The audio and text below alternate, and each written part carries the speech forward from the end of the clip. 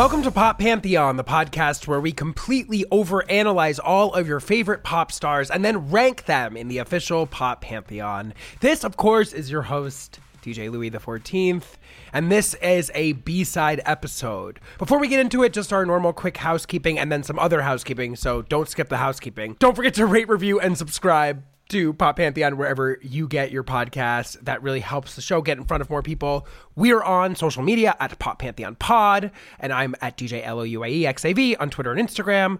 Merch, the Niche Legend Dad hat. I now have numerous versions of this. I've got a worn out version. I've got a sleeker, newer black version that I wear for fancy occasions. Anyway, get your Niche Legend Dad hat at poppantheonpod.com.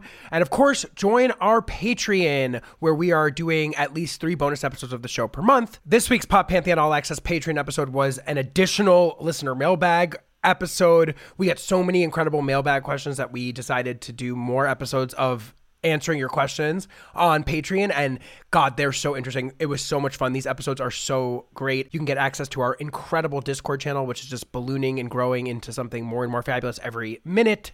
That is at patreon.com/poppantheon. And for my last 2 housekeeping notes, we have Gorgeous Gorgeous, my queer pop party, happening on both coasts in the coming weeks. The LA installment is happening tomorrow at Resident in downtown Los Angeles. That is August 25th at Resident.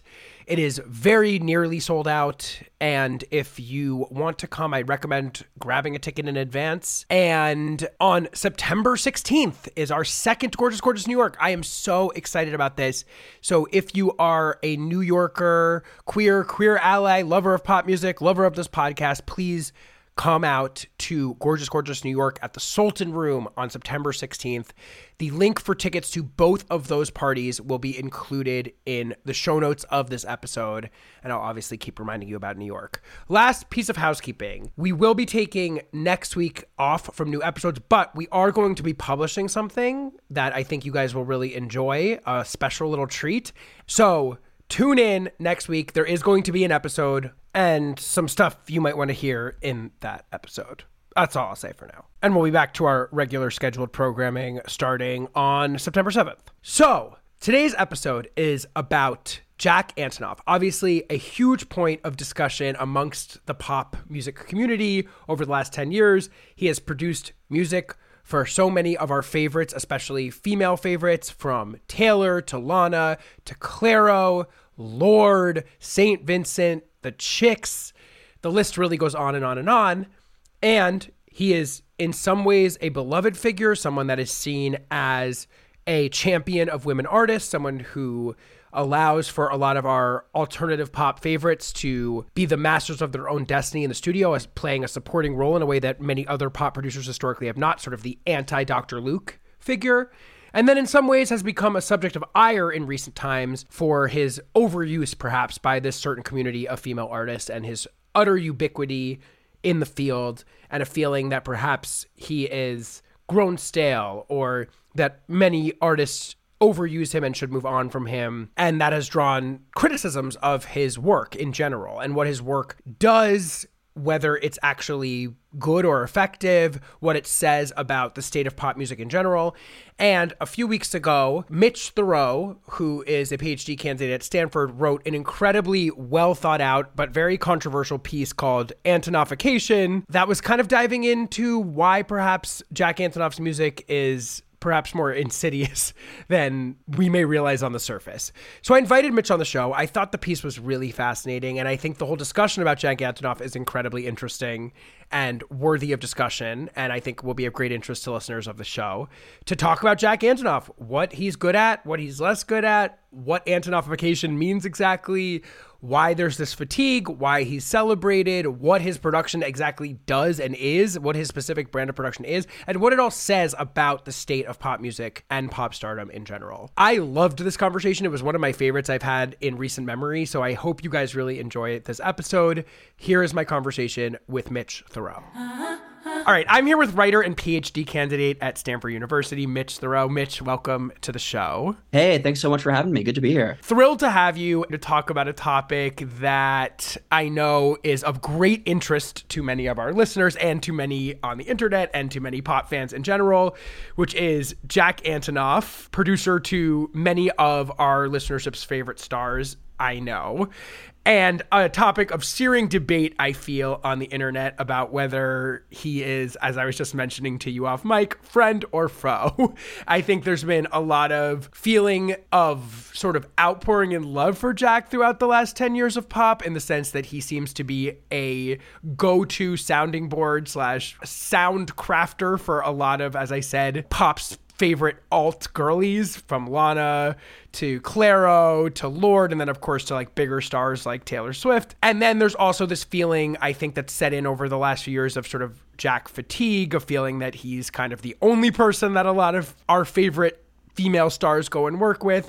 And then of course you enter the chat because you wrote a piece in The Drift a couple of weeks ago, maybe a month or so ago at this point, maybe longer than that, maybe 6 weeks ago, I don't remember, but recently, called Dream of Antonoffication, Pop Music's Blandest Prophet. And it was a topic of hot debate on at least my Twitter feed in the few days after it came out. But I thought it was so smartly written and sort of lays out sort of what Jack does as a producer that might make him the subject of ire, or might make him someone that, I don't know, is perhaps less deserving of some of like the accolades that have been heaped on him over the last period of time, or the ubiquity that he's experienced over time, or perhaps maybe more accurately, how that ubiquity reflects like larger trends in the way that we consume music, the way that pop music sounds, that maybe is like slightly depressing. That was the vibe that I got from your piece. Do you want to just talk a little bit about like what inspired you to write such a thoughtful and thoroughly researched and thought out piece about kind of how Jack reflects the current moment in pop? Well, thanks.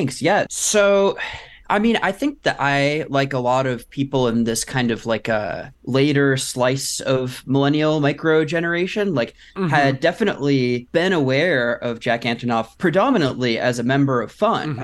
We'll get into the nuts and bolts of his career later, I'm sure. And I may be preempting some of this discussion a little bit, but just to kind of unfold. Just to unfold kind of like the arc. Like, you know, We Are Young. I first heard that song in that Super Bowl commercial, and then it completely dominated the radio for the next like year, it seems to me.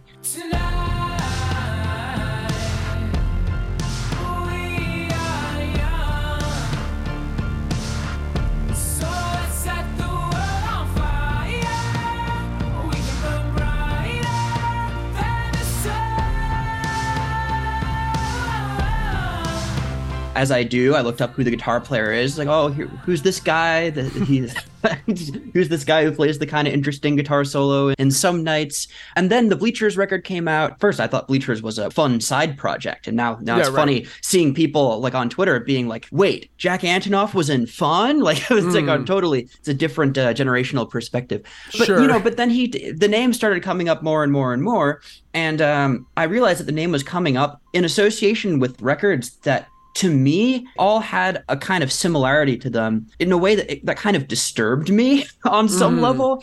Anytime it seemed like between, let's say, 2017 and now, when there's like a new alt pop type record that comes out that has a certain kind of emotional quality that's like weirdly over emotive and shouty, but at the same time kind of anesthetized and dead inside feeling, just at the broadest level of vibes and first impressions. Like, you know, I would go to Wikipedia and sure enough, it would be Jack, you know, at the helm producing it. I just became curious, you know, like, who is this person? What is his approach to production? And of course, there's been a lot of really great journalistic work done, you know, people talking to him, people talking to the artist who he's worked with to kind of get the details on how he works.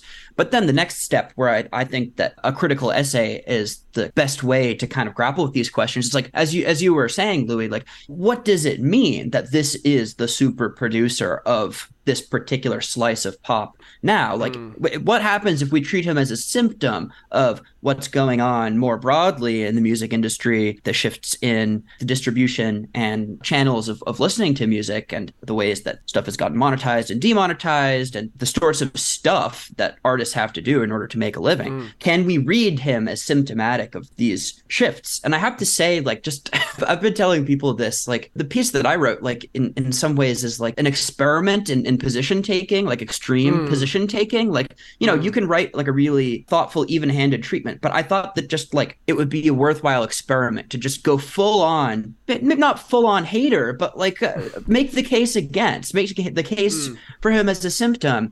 And one thing that I discovered as I was making the playlist of everything that he has ever had to hand him, which is like almost 24 hours of music, wow. As far as I can tell, it's an insane amount of music. You have to tip your hat to him for being so productive. Is that I found it really hard at times to hold on to that antipathy, that initial antipathy that got me curious about this. I found myself almost gaslighted. Like, wait, is this deserving of a takedown? Like, maybe I actually like Jack. Like, this music is like browbeating me in some kind of way. But ultimately, I decided that the way to write the essay was to write against that, to summon some of the critical energy to fight off that creeping. The music was trying to accustom me to it almost, and I was trying to like hold it at arm's length. But that's my impressionistic tour of how it came to be. Yes, that's so fascinating. It makes me, I mean, there's a number of questions I want to ask you, but one of which is, are you responsive to sort of a feeling in the ether of overpraise of Jack? Because my sense with Jack has been that there's kind of like a polarity in feeling towards him. And I think some of it is like a reflection of the way stan culture functions, like in the sense that like a lot of the artists that he works with, whether that be Taylor or Lana or Lorde or whomever,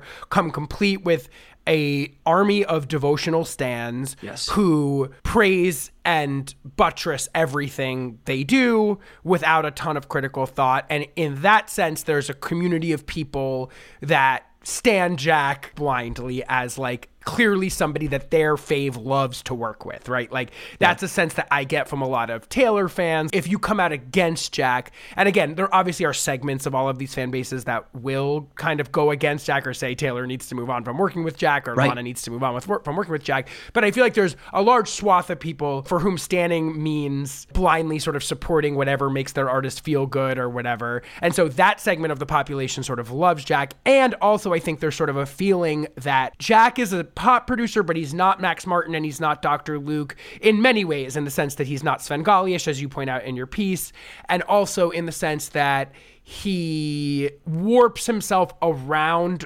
artists as opposed to like imposing his view on them. Yeah. And then of course that he's sort of like a nice guy and a good guy to work with, right? Like a guy that respects and allows the mainly female artists that he works with to sort of lead the way and be the kind of main voice in the room in a way that like has not historically been the way producers work, as you lay out in your piece.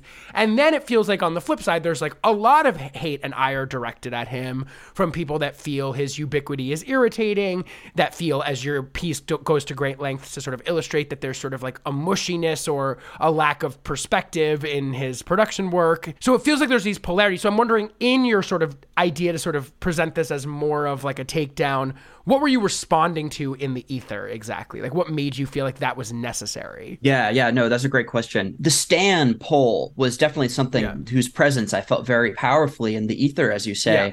It's interesting the ways in which, we can kind of get into this, like Jack, I think, is a very savvy modern artist in that he understands that, you know, the record industry, the recording industry, it wasn't what it was in the 70s, in the sense that you can't just like secure a bunch of money to produce this immaculate musical work and then expect the A&R people, the promo people at the label, etc., to just kind of like do their thing and make it take. Like he has to take an active role in promoting his music. And a big part of that is, you know, putting himself out there as a figure who encourages these kinds of maybe parasocial identifications. I mean, there's lots of wonderful videos of, like, on the Bleachers YouTube channel, for instance, of him in his bedroom making beats and like showing you from scratch how he made a song like I Want to Get Better. Hey, I'm Jack, and we're at my house. We're in Brooklyn, and I'm going to show you guys how I make the songs. So first one that we're going to work on is I Want to Get Better. So I Want to Get Better started I was in Malaysia, and I played just a few notes on a piano, and then it made me, they kind of like sounded crappy, and I put them into my iPhone, and I put the iPhone in the MPC, and those piano notes were originally lower, but then I pitched them up. So originally they sounded more like that, and I recorded it off my iPhone, and then I got 4 of them, and I pitched them all up. I remember I was messing around just with like those, and then eventually led to that pattern, which is this.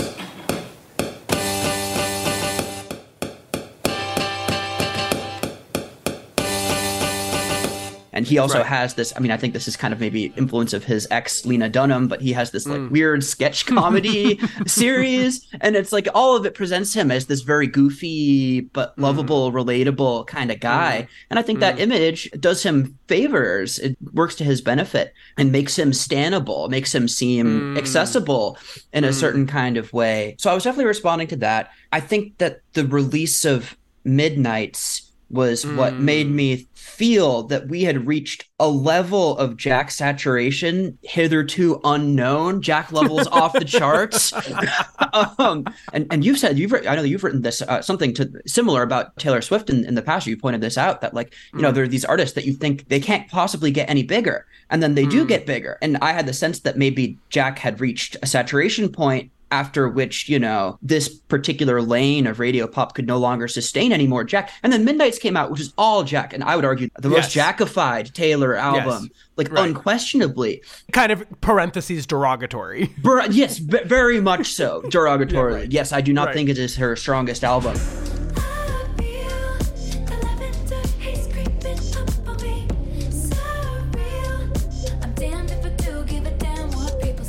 I think that was a trigger for a new wave of backlash. And the funniest bit of that backlash was this viral video of someone. You've seen this video, right? Yes, where they're going through Taylor songs and like identifying which ones are Jack. Yeah, it's in the style of those GeoGuessr videos. Like you see the videos of the GeoGuessr guy who's like, it's like, oh, that's Burkina Faso. Like I'm just seeing like one square of dirt. Guessing whether or not Jack Antonoff produced a song as quickly as possible. Yep. That's him. Yep. It might not be. One night? No, that's him. Maybe it's staged, who knows? But it's a crazy feat. Like this guy listening to the first couple of seconds of each of the songs off Midnights and saying, that's him. Or that's not him. What makes him so instantaneously identifiable? All of this whole zeitgeist was swirling around. I wanted to write an essay just as an excuse to just kind of like think through what's going on there. Yeah. You say in the piece, which I thought was a really interesting quote, is something you say kind of up top. If there was a producer who fully belonged to this moment, he would need to be something like a non-brand brand, paradoxically recognizable for his ability to produce stylishly forgettable content. In the preferred euphemistic terms of the ruling class, he would be less an innovator than a curator, a bright color of cultural tidbits endowed with impeccable taste in kitsch and the classics alike. His persona would be humble or sincere or exuberant in a muted sort of way, like someone shouting as he recedes down a hallway.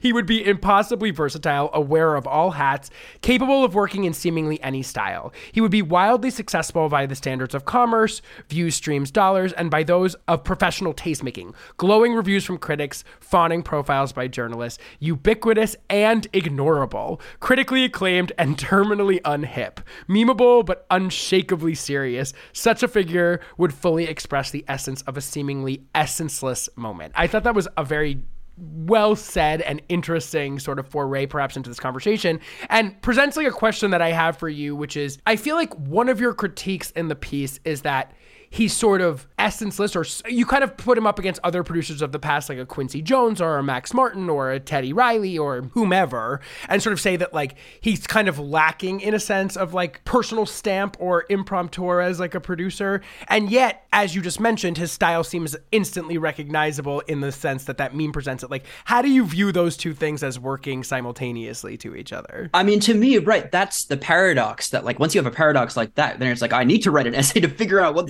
on earth is going on here. I do think that's at the heart of it. And I think that on the anonymous side, to impressionistically report my experience of listening to this 24-hour playlist of Jack music, I listen to the music in real life, what I would call real life listening scenarios, which is like distracted listening, while I'm walking to the grocery store, while I'm running other errands, while I'm doing the dishes, whatever. Jack is there in my ears, expelling his ink-like cloud of vibes. Right, like Spotify core, essentially. Yeah. And there's a way in which I think that his music, or music that he has some hand in, is very suited for. There's a kind of blurriness and a kind of haziness to the sonic choices that he makes, and the kind of overall sonic architecture, or lack thereof maybe, that he kind of, I won't say imposes, but brings to the projects that he works on. It kind of presents itself as this kind of musical penumbra to envelop you while you're doing your stuff at the far hazy edge of your awareness, and then every once in a while maybe a hook will poke through and you'll be like, oh, that's a chorus, and then it'll kind of recede back. Well, my heart blood's been burning for so many summers now. It's time to cool it down, wherever that leads. That's like maybe like the phenomenological account of his ignorability or featurelessness. But the other side of it is you read interviews with Jack and you read interviews with artists that he's worked with, and it's very clear that the way that he tries to approach production is as a collaboration rather than as, there are certain producers who present themselves as corporate functionaries who are selected by the label to guarantee a hit, and they're going to kind of impose a certain sound on the artist, whether they like it or not. Jack presents himself as a collaborator. He wants to, bounce ideas back and forth. There's lots of videos of him doing this with Taylor Swift, among other artists. I'm in a getaway car. Ah! And I'm losing my something. I'm in a getaway car. And you're in the motel bar. Or like, yeah, I'm in the getaway car, left you in the motel bar, took the money. Took the money in the bag and I stole Took the money in the bag and I stole the keys. That was the last time you ever saw me. That was the last time you ever saw me. The positive way of putting this point about Jack is that he's like a musical chameleon. He can do an album like Mass Seduction, St. Vincent.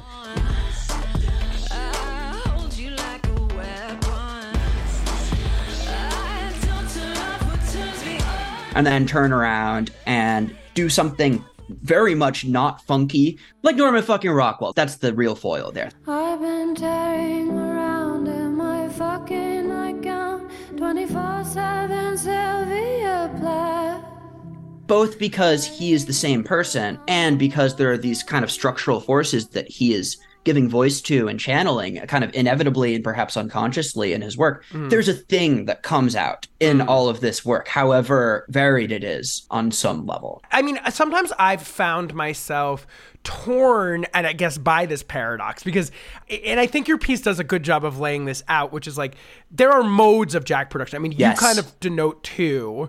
And to me, I sort of see him as like, he can sort of either be imposing or like shape himself around the artist. And I think the impositional version of Jack was something that happened more earlier in his production style. So you lay this out, it's kind of like arena rock of the 80s, like stripped for parts. It's like Bruce Springsteen, like taken into the junkyard. You've got the sort of I Want to Get Better as the template that sort of like informs songs like Out of the Woods or, I Wish You Would from Taylor Swift's 1989.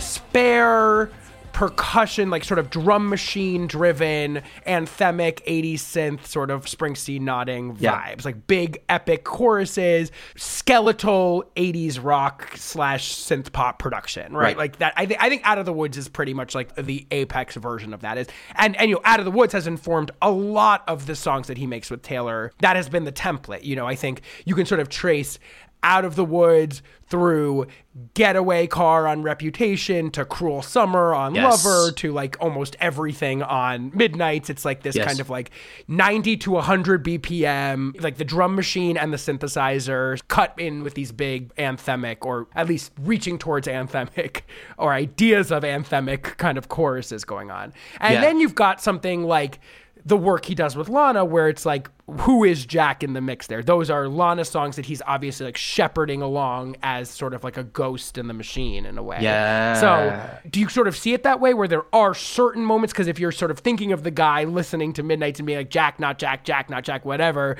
like there's obviously a way in which like you hear that opening scuzzy drum machine and you're like, there's Jack. And then there's a way in which you listen to Norman fucking Rockwell and you're like, these are beautifully produced songs in many instances, but like, what is Jack's role in this exactly? Like, he just sort of has shifted and shaped himself around Lana's aesthetic. Is that an accurate kind of reflection of how you see it? No, I think that's a great way of putting it. And I appreciate that you're pushing back a little bit against the characterization that Jack offers of himself to the world. Right. Like, because I think that he wants people to view him as a musical chameleon. He doesn't want to be viewed as this kind of dominating force. Well, and let me just add one thing, which is that perhaps Taylor got in at such a ground floor level with him as a producer that perhaps that is more identifiable as her sound than his at this point. I don't know, like that kind of clattering sound. Maybe, I don't know. It's not like those Bleacher songs were particularly huge, so perhaps to the world, the sort of out of the woods Jack aesthetic is viewed as a Taylor thing. I don't know. Yeah, no, it is. Yeah, it's interesting how, like who owns a sound, right? I mean, like just like factually, there are so many people involved in these different things. To be totally frank, like, a lot of big Jack songs that are people, me included, view as emblematic of his production style are co-produced, right? So, so there are lots of questions that you can ask about that. Mm-hmm. I think you're right that there is a dominating Jack mode, or like a Jack mode where Jack's like, I know what to do. Maybe that's the way to put it. He's like, like he has a stock set of go-to tools. Oh, this is a song about uncertainty or anxiety. We want to conjure an atmosphere of tension in some way.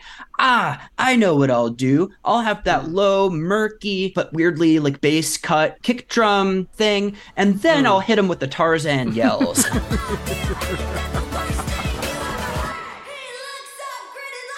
This is not original to Jack. I mean, I think of fleeting radio hits of the 2010s. Like, remember that song Gold by Kiara? Of course, absolutely. What an incredible song. I will go to bat for that song.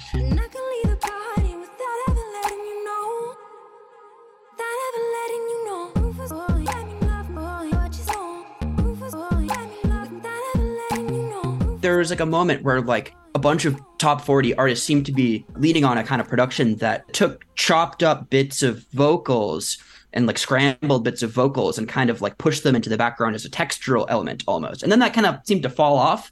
But Jack is the one person who's still holding the candle for the Tarzan yells and chopped up vocals. I mean, you see, Midnight Rain, right? Midnight Rain is the real, that weird formant shifted, right? Is that the way to say it? Mm-hmm. Formant shifted voice as a textural element in the background. He wanted it comfortable, I wanted that pain. He wanted a bride, I was making my own name, chasing that fame. He stayed the same, all of me changed like midnight. There's a Jack trick bag, and I think that sometimes he's hired to play the hits. Sometimes he is hired to do the Jack trick bag. I mean, the Pitchfork review of Arizona Baby, Kevin Abstract, formerly of Brockhampton, being the one kind of hip-hop album that Jack has had the biggest hand in working on. Apparently, I think it was either the artist or someone else who was involved in the project, like, heard Norman fucking Rockwell and heard Venice Bitch in particular and was like, oh my God, we need that sound.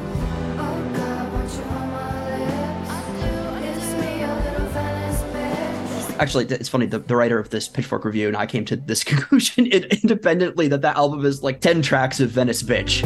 I ain't signed for no bullshit. I saw my baby down bulletproof. Hands made me take 2 sips. All the things I couldn't do. But in that case, like, he was hired to give them Venice Bitch. And he was like, all right, fine. I'll get out the Fender Mustang. I'll pick behind the bridge for that kind of textural harp-like thing and have it droning and swirling in the background. So there's a way in which maybe he's imposing because he has a limited, like we all do as finite human beings, stable of creative gestures to draw on. Maybe he's actually being hired as a kind of gimmick guy to do a sort of stunt production on some scale. But for whatever reason, I think you're right that there is the mode where Jack does the Jack thing. Right. I mean, it's also really interesting. I hadn't thought of this until you were talking right now, but you were talking about the Kiara song, and, you know, Jack's music is often like pretty devoid of hip hop. And actually I noticed like even when Taylor's music like wants to incorporate elements of hip hop, like there'll often be additional producers brought into the mix. Like that guy Soundwave appears on a lot of like the trappier sounding Taylor songs songs, like whether it's like London Boy, you can see that he kind of leans on somebody else. But another producer that you made me think of that I feel like weirdly like shares some DNA with Jack, but also who has a very identifiable style. I mean, this is a way out there, so just rock with me for a second, is DJ Mustard, who kind of like stripped G-Funk for parts in the mid-2000s and created this kind of skeletal drum machine driven music. Of course, that was Rack more... City. Yes, exactly, like Rack City. Rack City, bitch. Rack City, bitch. Rack City, bitch. Rack City, bitch.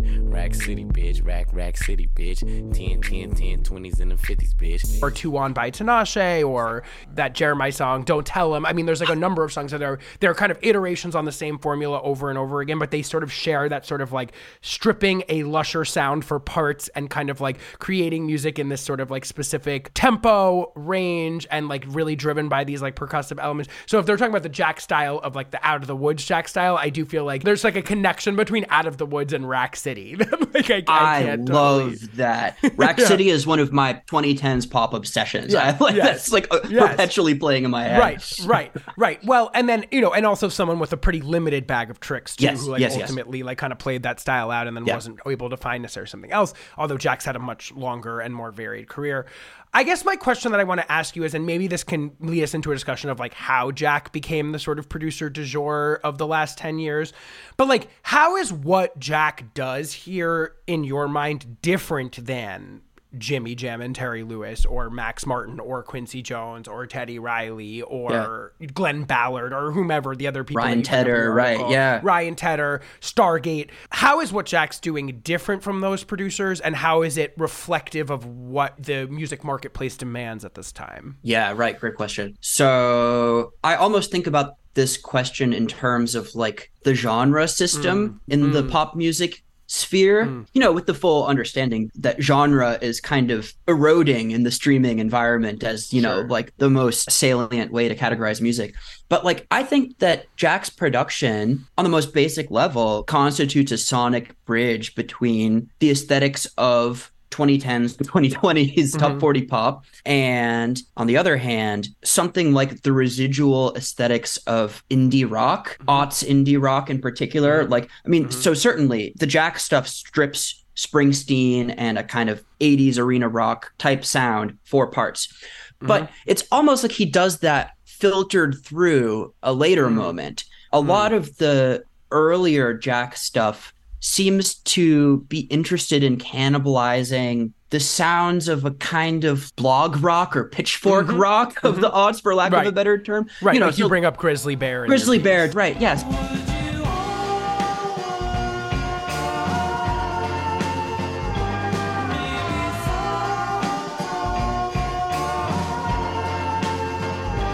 The plink plink piano thing, the fundamental trick of We Are Young, not that Jack produced it, it was Jeff Bosker. But Jeff feels like an antecedent and someone who's influenced Jack. He does feel like an antecedent, absolutely. Yeah, so you take the plink plink from the Grizzly Bear song and you set it to these crushing drums, and that's it. What Jack does is he kind of frees these elements, these stylistic elements. I mean, the yelping vocals, kind of like an Isaac Brock mouse type yelping vocal approach.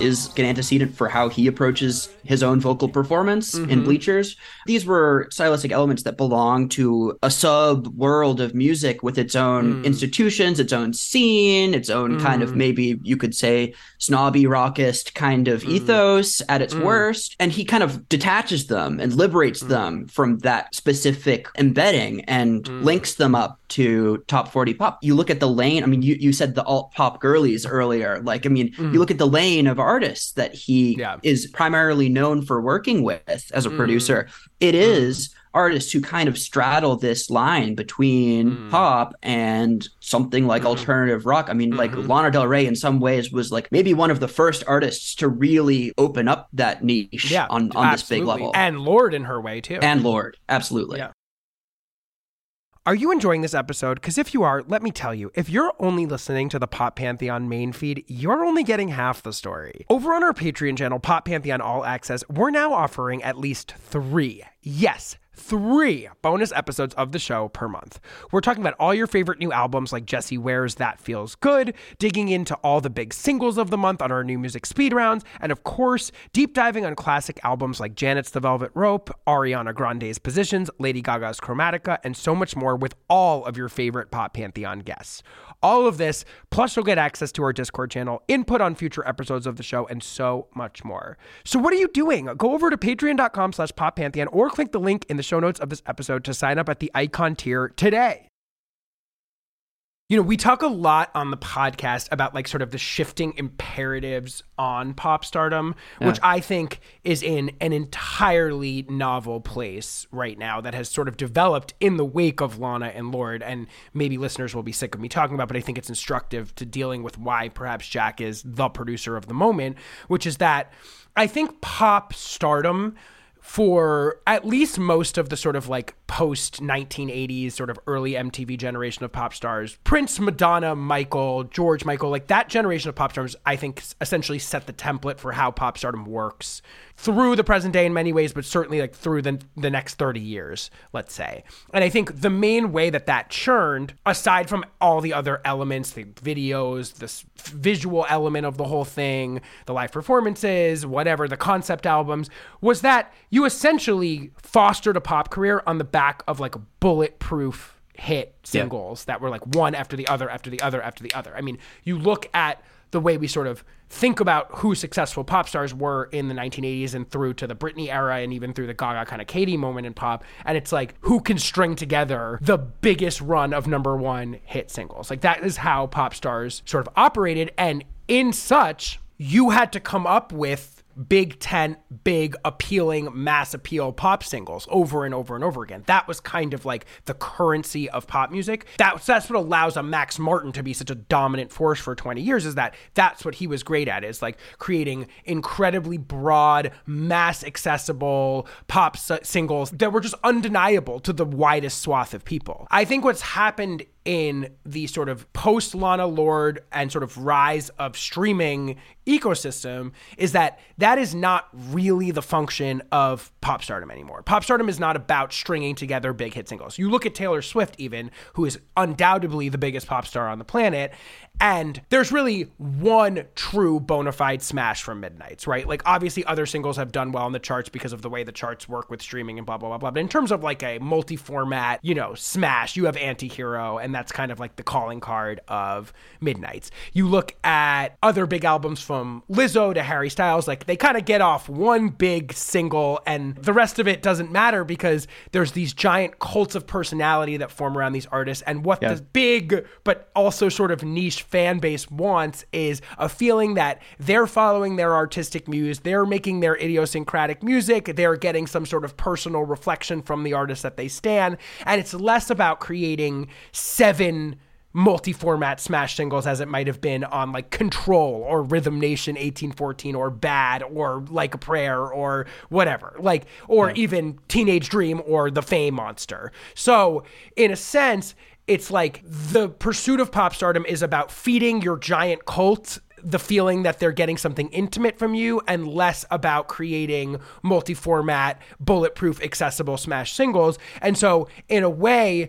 Jack to me maybe suits this moment in the sense that like, because he's branded himself as like I'm the artist that allows these people to be who they want to be, and I'm not trying to Svengali them, and I'm not here to impose my version of songcraft on them necessarily, that makes him weirdly suited to this vibe. Like the fans want to believe that the artist is in there and they are the main driving force of their music. And the fact that these stars are not necessarily chasing hits is more appealing to them. Like you think about a Billie Eilish, who does not work with Jack, but has a similar arrangement where she's got her brother. There's rarely ever anybody else in the mix. I think that's been such an integral part of her stardom, is like Billie Eilish doesn't really need to string together 7 number one songs from an album to feel like she's the biggest pop star on earth. It's all about feeling like she's idiosyncratic and she's not, making concessions to have radio hits. Like that actually helps her pop stardom in a weird way. So I wonder if that's part of what makes Jack and his sort of malleability and chameleonic vibe sort of well suited to this moment in some ways, in addition to sort of the Spotify cornice of what he does aesthetically. Yeah, unquestionably. And as you were kind of laying all that out, I started to wonder, like, are there big singles from Renaissance, right? Like, I haven't really heard from I know that Beyonce is on this massive tour, but... Yeah, I mean, there are, but at the same time, they're not in the same way that there was in, like, from Dangerously in Love or whatever. Right, yeah, exactly. And then I started to wonder, like, who's the last, like, this is taking us far afield, but you just piqued my curiosity now. Like, who is the last, like, pop superstar to really, like, operate at that elite, like, 7 number 1 singles level? And, like, my first thought is, like, Rihanna? Like, is that Rihanna? Yeah, Rihanna, Katy, Gaga. I think Ariana had a good run, like, kind of towards the end of the 2010s. But it's just a rarer, it's a mode that appears to be out of steam. And it's like, and it feels unnecessary because I think that you can sort of sustain careers big and small off of cult phenomenons. I mean, we also talk about stars like on the show a lot that are also adjacent to the Jack universe, or people that have even worked with him, like Carly Rae Jepsen, who have no radio hits, who have no successful singles, and like don't even sell a ton of records, but just sort of like have this cult sort of following and tour, and that's like a version of pop stardom, right? Like, like 90% or 95% of the populace will never hear or don't even know that they're making music still, and that's fine. And then you just have that operating at larger scales with people like Billie Eilish. You know, obviously, I think another sort of counter to this would be Olivia Rodrigo, who seems to be tossing off like a number of hit singles in a row, or Dua Lipa's last record had a lot of hits on it. But like, you know, for the most part, there's a large swath of pop stars for whom fans want to feel that getting personal, idiosyncratic reflections from them is more important than sort of Max Martin style, bulletproof, hook making, producer impromptu style is important. I think maybe that's part of the reason Jack has suited this moment so well. Unquestionably, yeah. I mean, kind of like the values of intimacy and identification and being seen, the idea of your pop idol being responsive to you in some way, all of that, I think that's true. That's so spot on that is kind of like this emerging controlling structure, like template for a kind of pop fame. And it makes me think of, and I try to draw something like this comparison in the piece, I think maybe in a slightly different context, but it makes me think of a wonderful book that I recommend to everyone. Everyone's probably sick of me recommending this book, Everything and Less, The Novel in the Age of Amazon by Mark McGurl. And he talks about the change that the figure of the author, the role of the author, has undergone in this environment where a small number of digital platforms monopolize the distribution of the artistic product, right? And where he lands on that is that the author is kind of cast as a service provider to the readers, to the fans. And I think that there's a direct analogy to pop stars. I think that Taylor Swift is the ultimate, maybe this will get me in trouble, but I'm just going to say it. Like, Taylor Swift, like, is the ultimate figure of the pop star as service provider. Like, she is playing every one of her songs on this tour. She responds to internet Swiftie gossip and drama on stage, from stage. Like the first night of the Eras tour, where she was like, some of you like to tease me about how you think that I don't like Evermore, but I love Evermore. Like, it's like she is providing a kind of social bond, a parasocial bond as a service. But I think actually, I mean, you would want to nuance that and say that she kind of has this hard and shiny aspect to her persona, maybe as thematized in all of her lyrics about glitter, that is kind of like an impersonal, self-protective shell counterpart to this armor that she has to put on to prevent herself from totally succumbing to these demands to be a service provider to her stans 24/7. But anyway, to bring it back to Jack, it is true that Jack is an especially well-suited producer and collaborator for this moment where the default route to pop stardom isn't the incredible run of number 1 singles. And I think that you can hear that in the music that he works on chiefly. And this is a controversial thing. A lot of people think that Jack is a hook forward writer and producer. I don't think he is at all. I think that you listen to a Bleachers album, what do you remember from that? Nothing. Nothing. He has no interest really in melody, I think, or a real knack for it. What he provides is texture and mood. Yeah. What I would just insert there is that maybe that speaks to the broader sense of sort of malleability, because when the music is hook driven, perhaps that is more a reflection of who he's working with. Like if he's working with Taylor Swift, who is a hook driven artist, perhaps she's the one that's providing the hooks to the music, and it's not really him. Yeah. Oh, unquestionably. Yeah. Which makes it all the more obvious when she kind of like has a little bit of a weaker song and he's working on it. So something like Maroon, something like Out of the Woods. I know that a lot of people are very unhappy with me for calling Out of the Woods tuneless, but those verses are basically her talking. And she was like, oh yeah, let's put some notes in the major scale just to say that melody it's certainly not his strong suit. That approach works in an era where you don't have to have this insidious, insistent earworm hook anchoring your chart dominating, 20 weeks at number one song. Right. You can create the mood pieces. Maybe there's something about the mood pieces, even though as the vibes, if you will, the vibes-based pieces that even as they're kind of impersonal and floaty, kind of maybe encourage that identification and fan intimacy. This is something across media. This happens in writing too. Anything that's hazy and vibey, people think, oh, that's artistic, right? Like that's like a or personal. Or personal. Yeah. I mean, I actually think it serves pop stars in some weird way these days to not sound like they're gunning for 4-quadrant radio hits. Like it serves the feeling, as you're mentioning, of sort of feigned intimacy between artist and cult stan base. Like that is like kind of the churning imperative for pop stardom these days. Like, and I find that completely fascinating because also I think that's a reflection of the way that we consume music, which goes back to what you were talking about, which is like, you know, the way that these artists are making money is by touring. Who goes to tours? The diehards, the people that are willing to spend $500 to see Beyonce or Taylor Swift.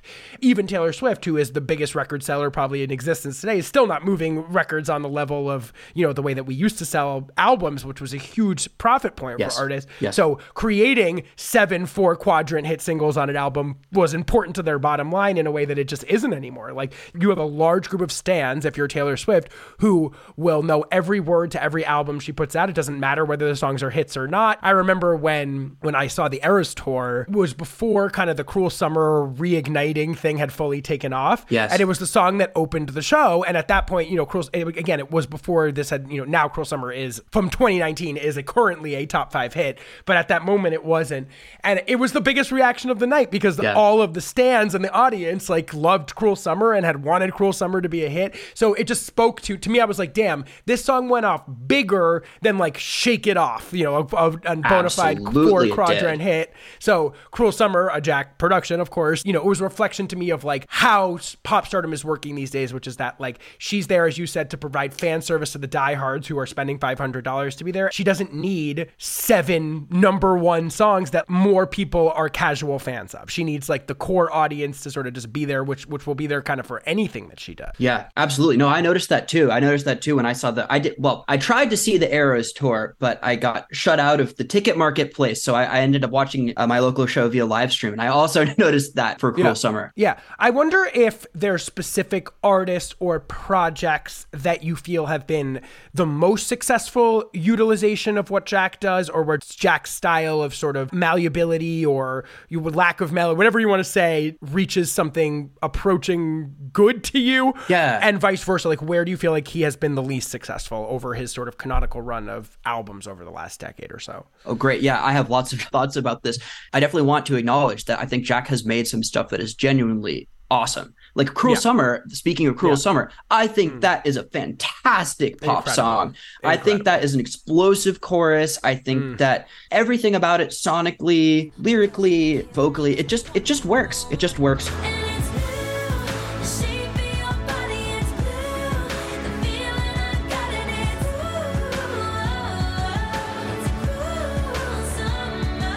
On an even higher plane of the pantheon, if you will, would have to be Norman fucking Rockwell. Like, I mean, I think that record, also 2019, by the way, I think. Yes, right. A banner year for Jack. It got pretty much universal praise. I don't know how many copies it sold, but as you point out, you know, like that's not necessarily the main. That important. It was critically adored, nominated for Album of the Year at the Grammys, considered probably her best work by most listeners. Yes, and streamed mass volume.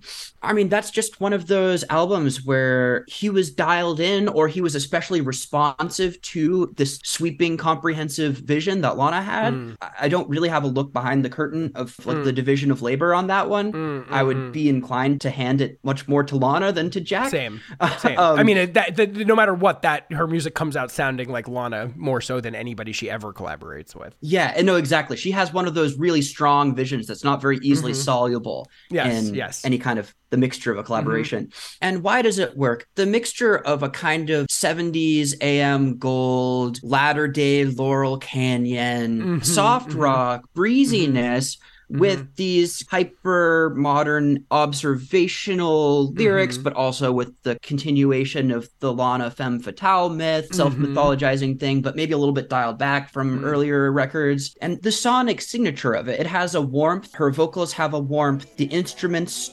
breathe. There are live drums on most of the tracks. You lose your way, just take my hand. You're lost at sea, then I'll command your boat to me again. Don't look too far, right where you are, that's where I am. I'm your man. Like Fuck It, I Love You is such a weird sonic misfire because of the Jack drums. Fuck it, I like you. Fuck it, I like you. Fuck it, I like you. I think we need to talk about the Jack drums. Like, that's one of the things that I think he just constantly bungles. Like, his drums, and maybe this has to do with like him grasping for something that he thinks of as hip hop, but without really an understanding of like how hip hop producers, actual hip hop producers, get those sounds. I don't know, but the Jack drum machine sound is god awful. Well, fascinated with drum machines of the 80s too. I mean, I think of sort of like the way that sort of drum machines can be like a fascinating backbone to pop records, like on Prince songs, for instance. You know, you listen to like a lot of Prince songs and it's like they're completely centered around like clattering, purposefully artificial sounding Lindrum sounds. You know, like that's kind of like the Prince aesthetic, and sort of like the warmth and humanity comes through Prince in the sort of context of clattering, like overtly and proudly synthetic sounding and sparse drum machine sounds, which I think is something that Jack is, as at least I think, is something that he's trying to nod at a little bit. Because a lot of times those drum machines are there to sound like drum machines. Like they're there to have kind of like a synthetic percussive feel to them. There's like a hollowness in his drum sounds and the distance that, you know, needs to be filled up by some kind of source of charisma, you know, and obviously like when you're talking about Prince, he's got it, but yeah, Prince is going, he's I got think that's safe to say. But I mean, too often, especially in his own songs, that the hollow drum machine sound is just, it ends up sounding either unintentionally hollow or symptomatically hollow. Like it's supposed to be background music, soundtrack, movie soundtrack music, something you'd hear on an episode of Stranger Things and then forget about for seconds after.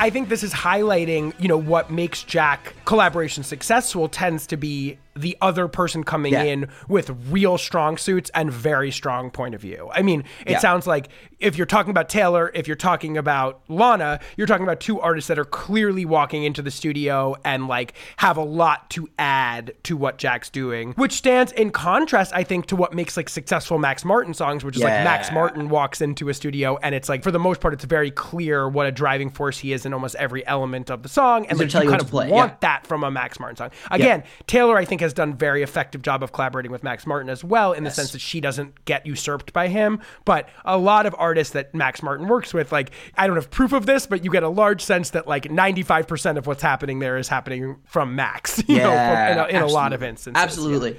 I mean, it's interesting I was just about to turn to it's like good that we're drifting in the direction of folklore, because like a pure Taylor Jack collab, like somehow it's not because of the strength of the vision. Maybe it's because Taylor's fallen into a kind of groove with Jack, or he encourages a certain impulse of hers that needs to be pushed back against or leavened or tempered a little bit. But for whatever reason, a pure Taylor Jack collab doesn't do her music justice necessarily. Especially at this point, since we've seen all the tricks. We've seen all the tricks. We've seen every permutation. Some of the Jack stuff on Folklore, actually, probably my personal favorite thing that Jack has had a hand in is August. Yes. I think that's such a transcendent song. But I can see it's lost in the memory. August slipped away into a moment in time, 'cause it was never mine.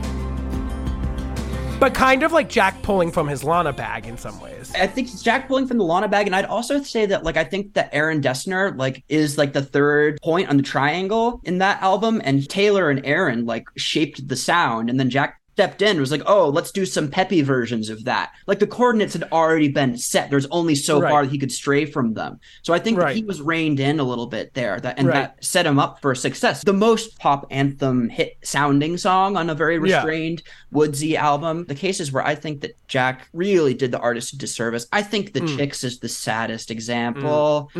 Man, it just makes me sad. That Gaslighter album, these people were icons, absolute pop country icons, not ready to make nice, like such a conscience in a very jingoistic moment in the Bush years, in a very jingoistic slice of the music industry, and like just Natalie Maines, what a talent. And then they come back with this divorce album, and first off, I don't think the songwriting is very good on that album. That doesn't really have anything to do with Jack. I think that Gaslighter is an extraordinarily cheesy song, so it's like he didn't have the best material to work with necessarily. Right. But again, kind of speaks to the overall thing we're poking at here, which is like Jack is almost only as good as what the other person is bringing to the table. He's never going to take something mid and vault it into the realms of this the feels transcendent. Essential. This really feels essential. Yes, absolutely. Yeah, it's worth underscoring. His approach to that album was he couldn't decide whether he wanted it to be like a roots album and give it this kind of intimate folklore type treatment, although that's kind of anachronistic to put it that way, or whether he wanted to push it into inspiration pop, Sarah Bareilles, Brave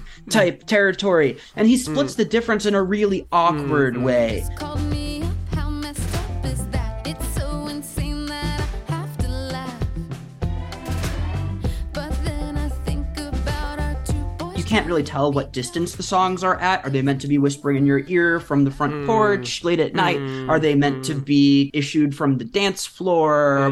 It's very unclear. You can't really place it, and it just fails by every measure, I think. Yeah, interesting. And another artist that we haven't talked about that I think sort of like represents both kind of like the greatest of the Jack stuff and then sort of a failure in one artist is Lorde, because I think that in some ways I think Melodrama is like the prototypical Jack produced album. Absolutely. And I think was a record where he both molded himself to what Lorde had done on the previous record in terms of, again, there are two artists that, at least on those records, traded in lots of sort of drum machine sounds, kind of clattering industrial production that was centered around synthetic percussion. But, I think that like on Melodrama, I think he did a really nice job of kind of like expanding what Lorde had done on her kind of like minimalist early work and creating something that felt sweeping and cinematic. It added a lot to Lorde, and I think they counterbalanced each other well. Like Lorde is another artist I think who has in the past had a really strong point of view, is a good lyric writer, and so together they came together to make one of my favorite of Jack's works, which would be Melodrama. Absolutely.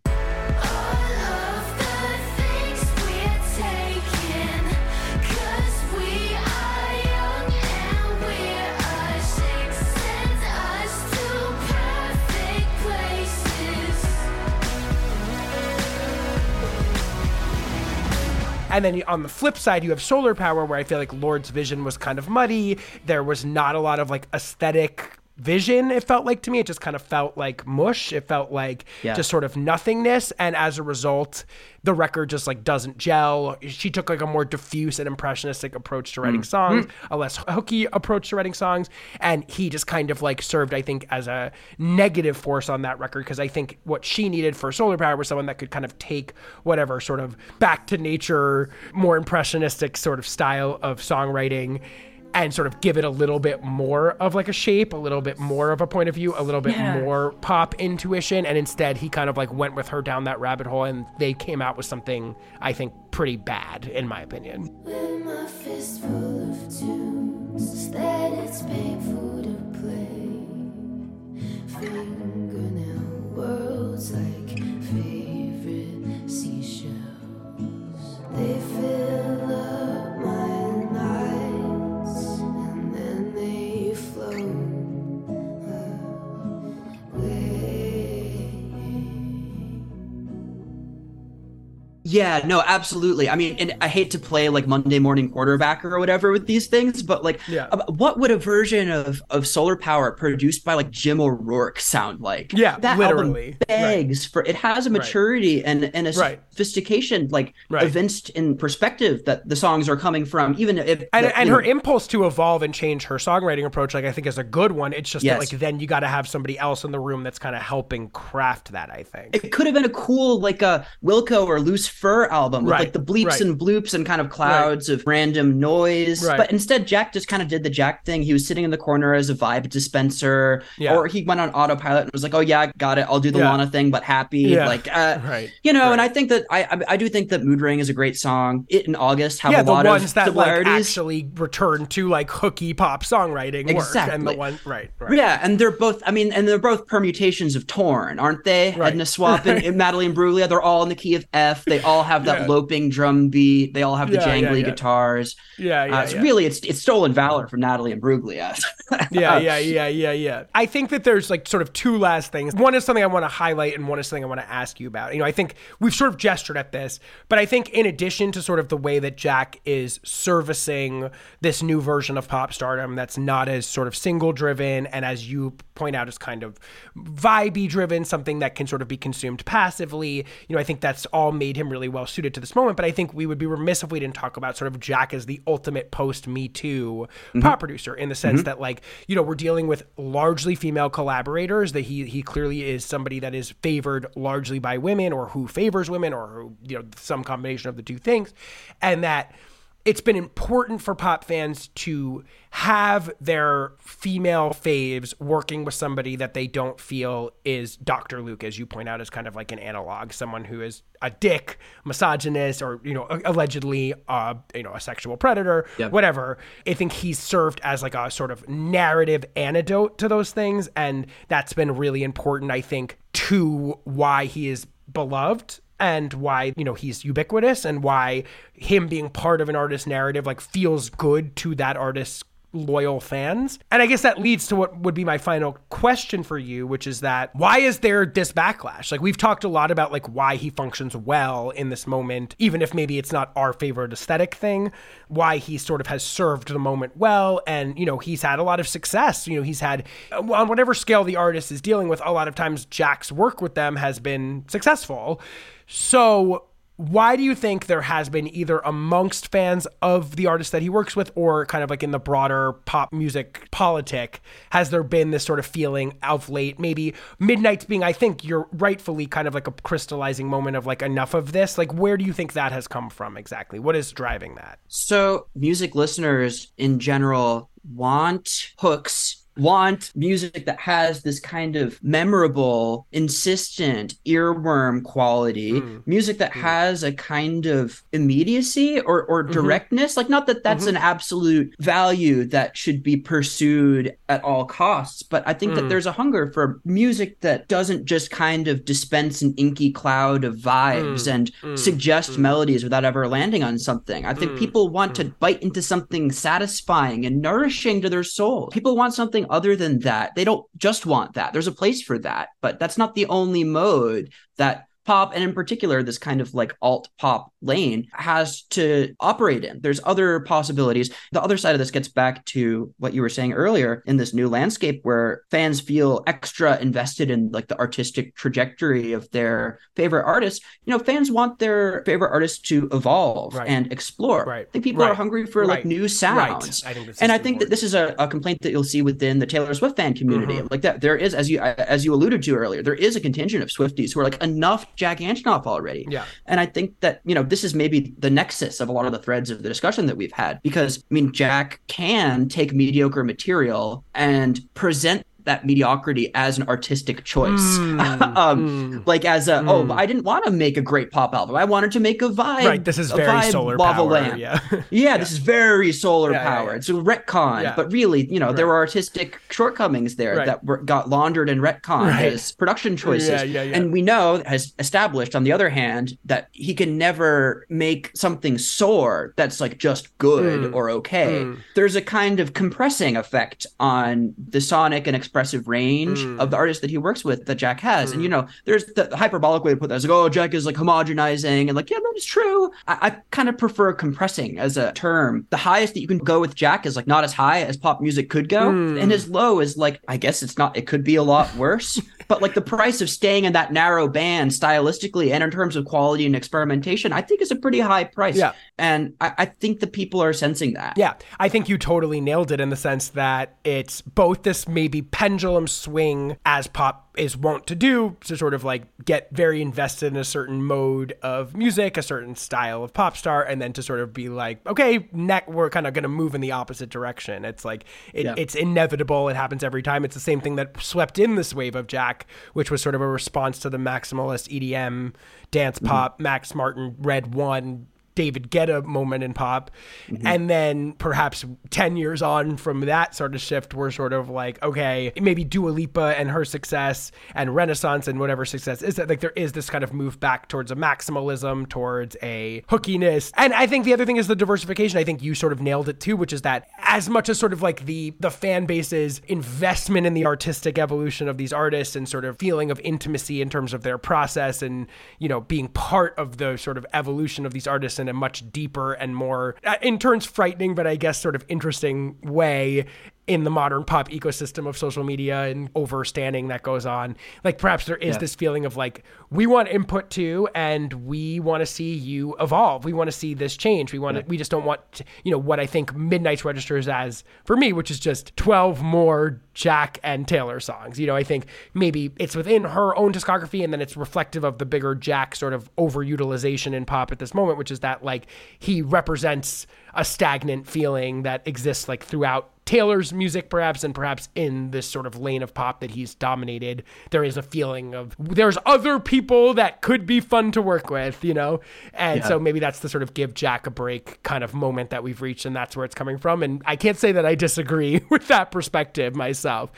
Maybe as a last question, you know, we've talked about some of the music that you've liked. I know Venice Bitch you feel like is maybe Jack's crowning achievement as a producer. Are there any other songs? Is there any songs that we could sort of like go out on, a song that you just sort of think is a good iteration of the Jack thing that like we could just sort of send the show out on? Is this a bad answer to run it all the way back to Aim and Ignite? No, not at all. I think this is great. Okay. That's great. Because Aim and Ignite it's such a wonderful album. The first fun album to continue this motif, you know, like Nate Roos was probably responsible for more of that sound than Jack was. But what a wonderful gift of an album to have. Songs like All the Pretty Girls with this kind of Queen, kind of like choral vocal influence. But then also these really fun, like power pop guitars. You have to hand it to Jack. I don't normally find his guitar playing very compelling at all. I find it to be like kind of like an affected amateurish pose a lot of the time. But he styled in on that album, man. Like his playing is great. And it just works. It is such a quirky artifact. And then like no one involved in it ever did anything like that again. But like that's just kind of one of those now oldies bin treasures that like you can look back and like, you know, Jack really elevated that. Like, man, like that was a great Jack moment. So is there a particular song that you would pick as emblematic? I mean, the one that sticks out to me is All the Pretty Girls. All right, let's go out on All the Pretty Girls. Mitch Therieau, this was incredibly fun. I really had a great time talking to you. Thank you so much for being on the show. I had a blast. Thank you so much for having me, Lily. I think it's striking me all the pretty girls on a Saturday night.